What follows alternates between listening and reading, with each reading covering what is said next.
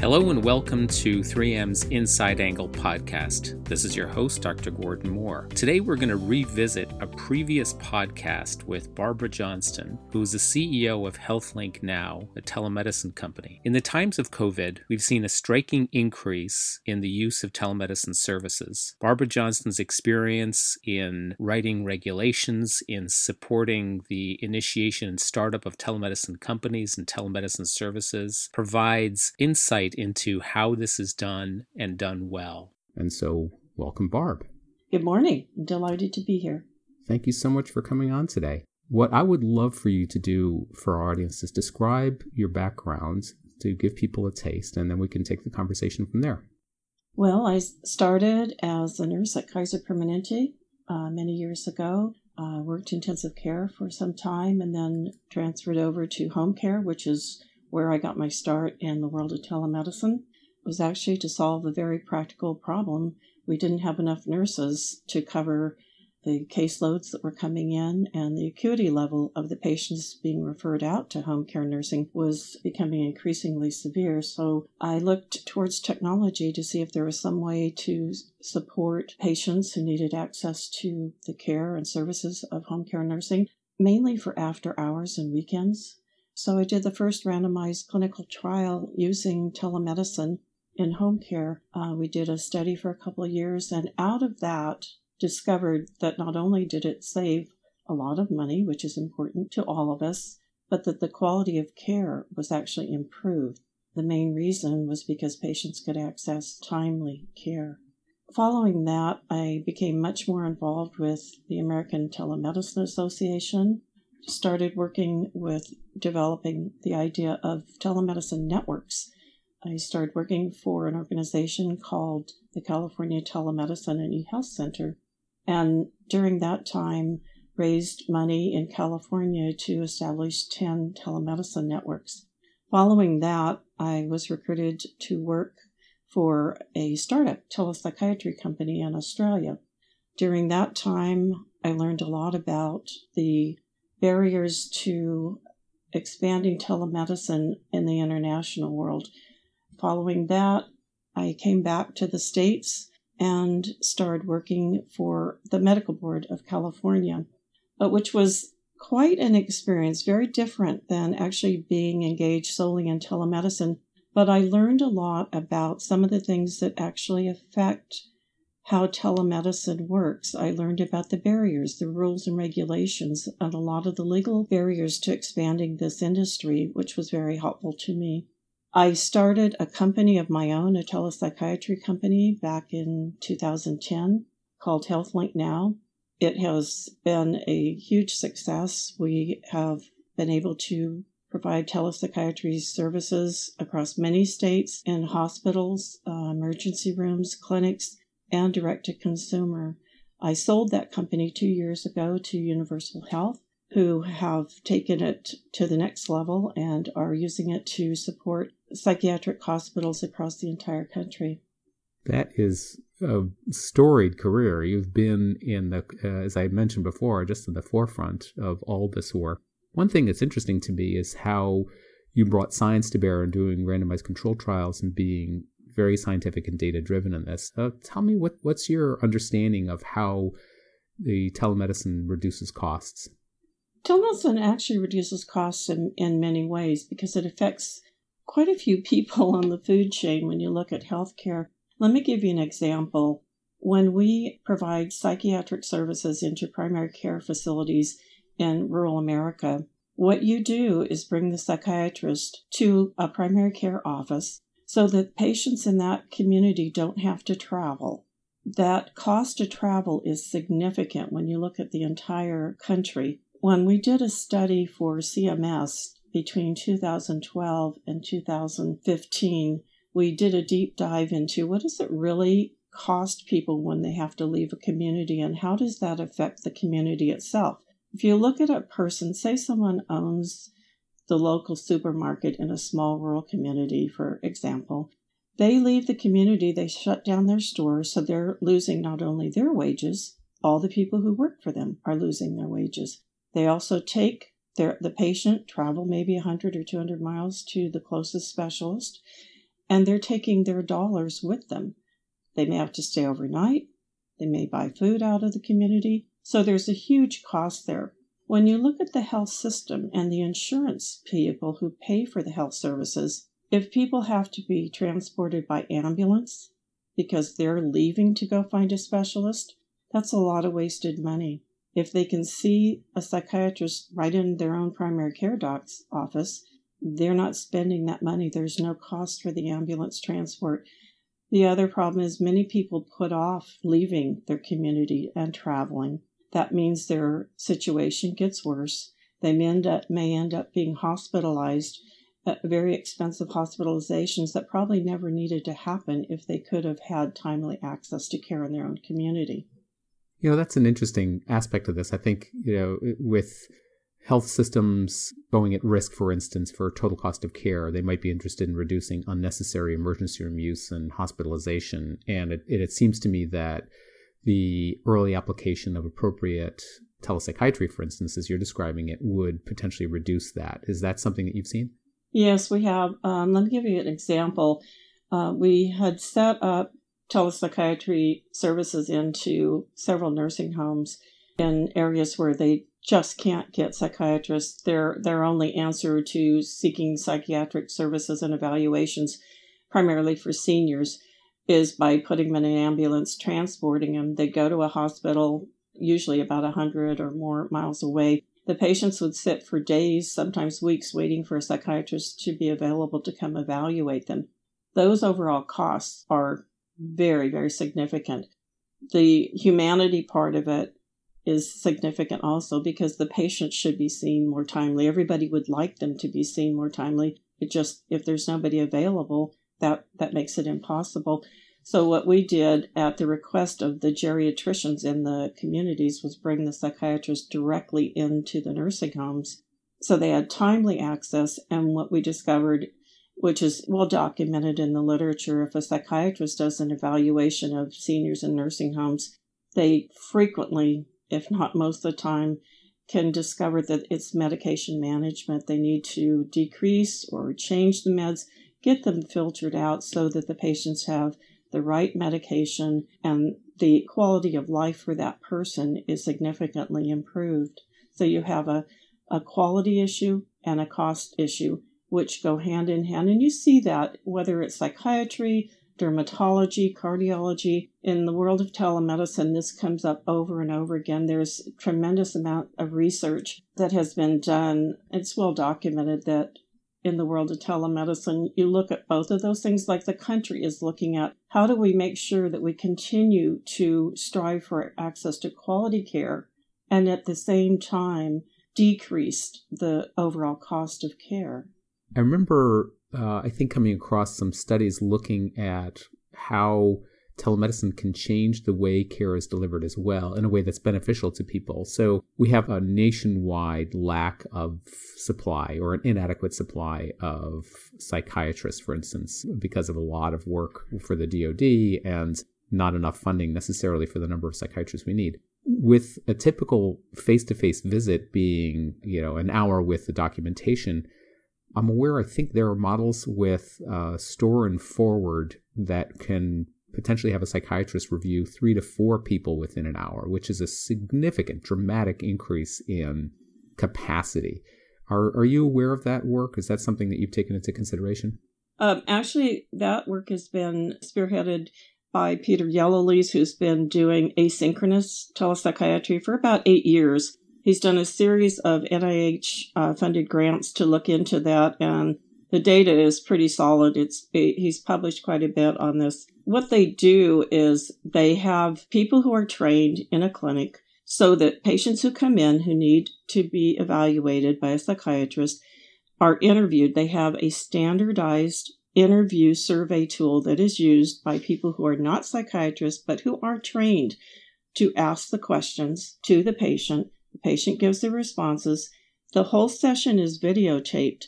Those videotapes then can be looked at by psychiatrists at a later time so that you have a psychiatrist who maybe has a full schedule and maybe somebody doesn't show up, or they have a lunch break, or even after hours, if that's a convenient time for the psychiatrist, they can go in through a secure portal, view that consultation, that interview, and they can determine the diagnosis and suggest a treatment plan back to the primary care provider of that patient. They've been doing that for so many years now, and there's enough data to support that it not only works, it's a much more efficient way to use the psychiatrist's time. In psychiatric practices, it's pretty common that there will be a time during the day where there's a no-show, or they may have a time in the day where they set aside that they're just going to do review of those video surveyed consults. And that makes it a much more efficient use of their time. And it makes the whole process of doing at least the initial diagnosis and suggestion of a treatment plan more efficient. Now, they do not do that. They do not use asynchronous telepsych for ongoing treatment. It really is to get the original diagnosis and suggest a treatment plan. It's interesting, though, when I think about the book of work in a typical primary care practice and dealing with a population of people, that there's a small cohort of individuals who really need to be engaged with behaviorists and psychiatrists closely, because they need that level of care on an ongoing basis. But there's also a larger group of people where there's ambiguity around the diagnosis, or ambiguity around the treatment plan, or some need for input from a behaviorist or psychiatrist to help accelerate treatment appropriately. And there's a voltage drop when PCP makes a referral and maybe a patient doesn't go, or it takes a while to get in. And what you're describing here in the Store and Forward is a way to eliminate that voltage drop, provide immediacy, and to do it in a way that brings massively increased capacity to bear. Because when you mentioned Peter Yellowlees, I remember reading a randomized control trial of the work of Store and Forward done in federally qualified health centers that demonstrated these results. And so we'll post a link to that article online for the podcast. But it's just so impressive. Here we have a major capacity problem, and we have a process that is highly effective, very satisfying to those who are engaged in it, including the patients, obviously, and that increases service delivery. Not only no voltage drop, but it seems that it's a setup for much better care. There's two things that your comment just reminded me. One of the real benefits that's come out of that work with asynchronous is there's a direct communication between patient, primary care, and the psychiatrist, which is very different than what normally happens if someone goes in to see their primary care physician who identifies that they probably need an evaluation. The patient's sent, and they go somewhere and they see a psychiatrist. It's pretty rare that the psychiatrists communicate back or provide the consultation notes to primary care. Sometimes that happens, but it's rare. What happens in the way the asynchronous has been set up with patient-informed consent, after the consult is done, that is sent direct to primary care. So the primary care doctor and the psychiatrist have a way to communicate with each other, which has a wonderful benefit to that patient. That sounds so straightforward and logical that it would be, you'd think it would just rapidly be adopted across the healthcare continuum. Everybody would look at that and say, terrific increase in capacity, much better outcomes, much more satisfying. What are the barriers for adoption? The main barrier is there currently is no reimbursement set up to do it. So that means that under Medicare, Medicaid, there's no way to get this out there and going, and they would be the most likely to benefit the most, especially when you look at the economics of it. So the CMS should really look at this from an economic perspective. There's enough data that's proven. It's been going on for 8 years. We already know it works. The studies are well done. It's a matter of getting CMS to pay attention and go, this makes sense. We should be doing this, but we'll see if that happens. There's one other aspect about it that recently what they're doing is looking at the issue of people who speak a different language. If English is not your primary language, that becomes a nightmare. Say in California, we have a lot of people who speak Spanish primarily, or maybe that's their only language. What they can do with the Store and Forward, they can have the patient interviewed by someone who speaks their language, because that process happens in a local community, and most of the time they have staff adequately set up to communicate with their patients in the most appropriate language. Then when they send this out to physicians to do the review, they can send it to people who speak the appropriate language to make sure that you have quality care for that patient. So there's a lot of things I think that will continue to grow out of this that will make it more practical, more efficient, and lower the overall cost of care. I had not even considered the idea of the language and I'm sure cultural competency as well that comes from the ability to tap into a much larger pool of specialists. That's a terrific insight. Aside from, so the payment's not lined up right, and that's an issue. We need to work on that. What about, is there policy beyond just payment that needs to line up?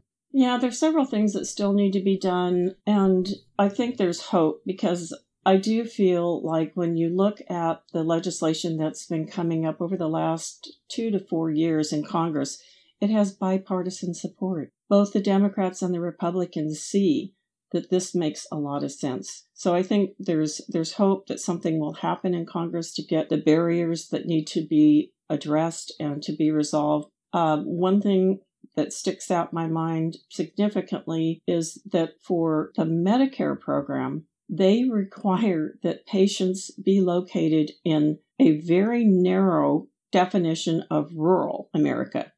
That has been what they put in place back in the early 90s. Medicaid doesn't have that requirement. I don't know of any other insurance company in any state that has that requirement. It doesn't make sense to me. It never has. It would be really helpful because by having Medicare limit people to only being able to access a specialist by telemedicine who happen to live in a very tiny part of this country, that means it excludes about 90% of the country. That affects a lot of people. Let me give you an example. If you have someone who lives in a small town, most of California, and they're in a nursing home or they're in a hospital or a clinic, if they don't meet that rural definition, even if they desperately need to be seen by an infectious disease doctor or a dermatologist, maybe a second opinion from a surgeon, they cannot access them through telemedicine. That just doesn't make sense to me. It never has. And it's something that Congress really needs to address. I do think that more of us keep begging them to make a change on that. It sounds to me like the idea of using a unique new approach to cover a gap in services is logical, but the proxy of rural versus urban is very inexact. And it really has to do with supply and demands and other barriers, which may be as present in an urban setting as a rural setting. That's correct. There's another thing that needs to be addressed, and that is to have the DEA modify the requirements that were inadvertently established through the Ryan-Haight Act. And what that DEA rule prevents physicians who are caring for people through telemedicine to provide prescriptions for controlled substances. And in this day and age, as an example, we have an opioid epidemic in this country. We need to provide care to these people to help get them off of these opioids. But the psychiatrist and the specialists who need to provide the care, even a general practitioner, cannot prescribe the medications that they need to help them get off the opioid drugs. The veterans, they're scattered across the country. They need to receive care for different problems like PTSD and traumatic brain injury. The telepsychiatrists or the teleproviders are not allowed to provide medications that are controlled substance if it's care provided by telemedicine. And the final group that comes to mind are children with ADHD. We have children who need those prescriptions, and the specialist who's required to write those prescriptions frequently is far away, and the doctors are not allowed to do prescribing because of the Ryan-Haight Act. And the DEA was requested to make that correction, I believe, in 2015, and they have not done it. That would make a significant improvement to healthcare to a large part of our population that's pretty desperate for access to care.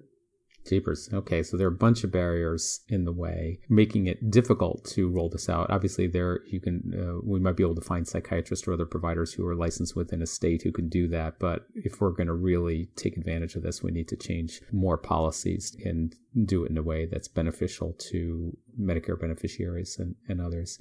I want to pivot a little bit to thinking about what it takes to implement something like this. I've seen when I walk the trade show of American Telemedicine Association meeting, I see incredibly cool devices, but they look super expensive. These big machines, these fancy cameras and stuff like that. What does it take to do what you're describing? Do I have to buy one of these machines and put it in place in every rural setting?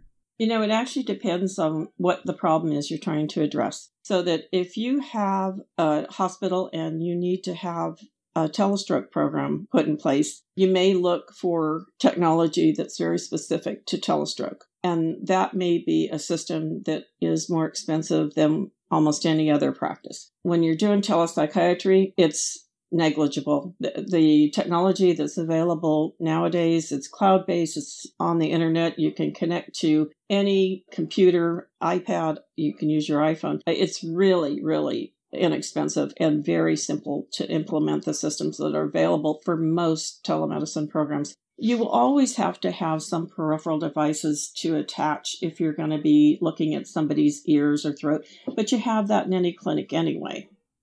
Gotcha. But in some of these, if in what you're describing before with the store and forward, as long as I have a secure way of capturing information and sending it, I could potentially record an interview on my iPhone and use that as the simple device. You can, and they are doing that. And in fact, the research that's going on right now, they're using the same technology for in-person consults and for store and forward. It's just a matter of another button on your computer. It's pretty simple, but it does all have to be using HIPAA-compliant technology systems. You cannot use video conferencing just because it's available. You don't want to use just commercial products. You've got to be sure that everything you're using for communicating any work with patients has to be HIPAA-compliant, and the guidelines are available at the American Telemedicine Association on their website. There's tremendous information that's freely available to anyone. So you don't really have an excuse not to do it correct. It's available for you to download and make sure we're doing it correctly to protect the safety and privacy of our patients. And, as you mentioned, the safety and security, is technology caught up enough that sort of security is available?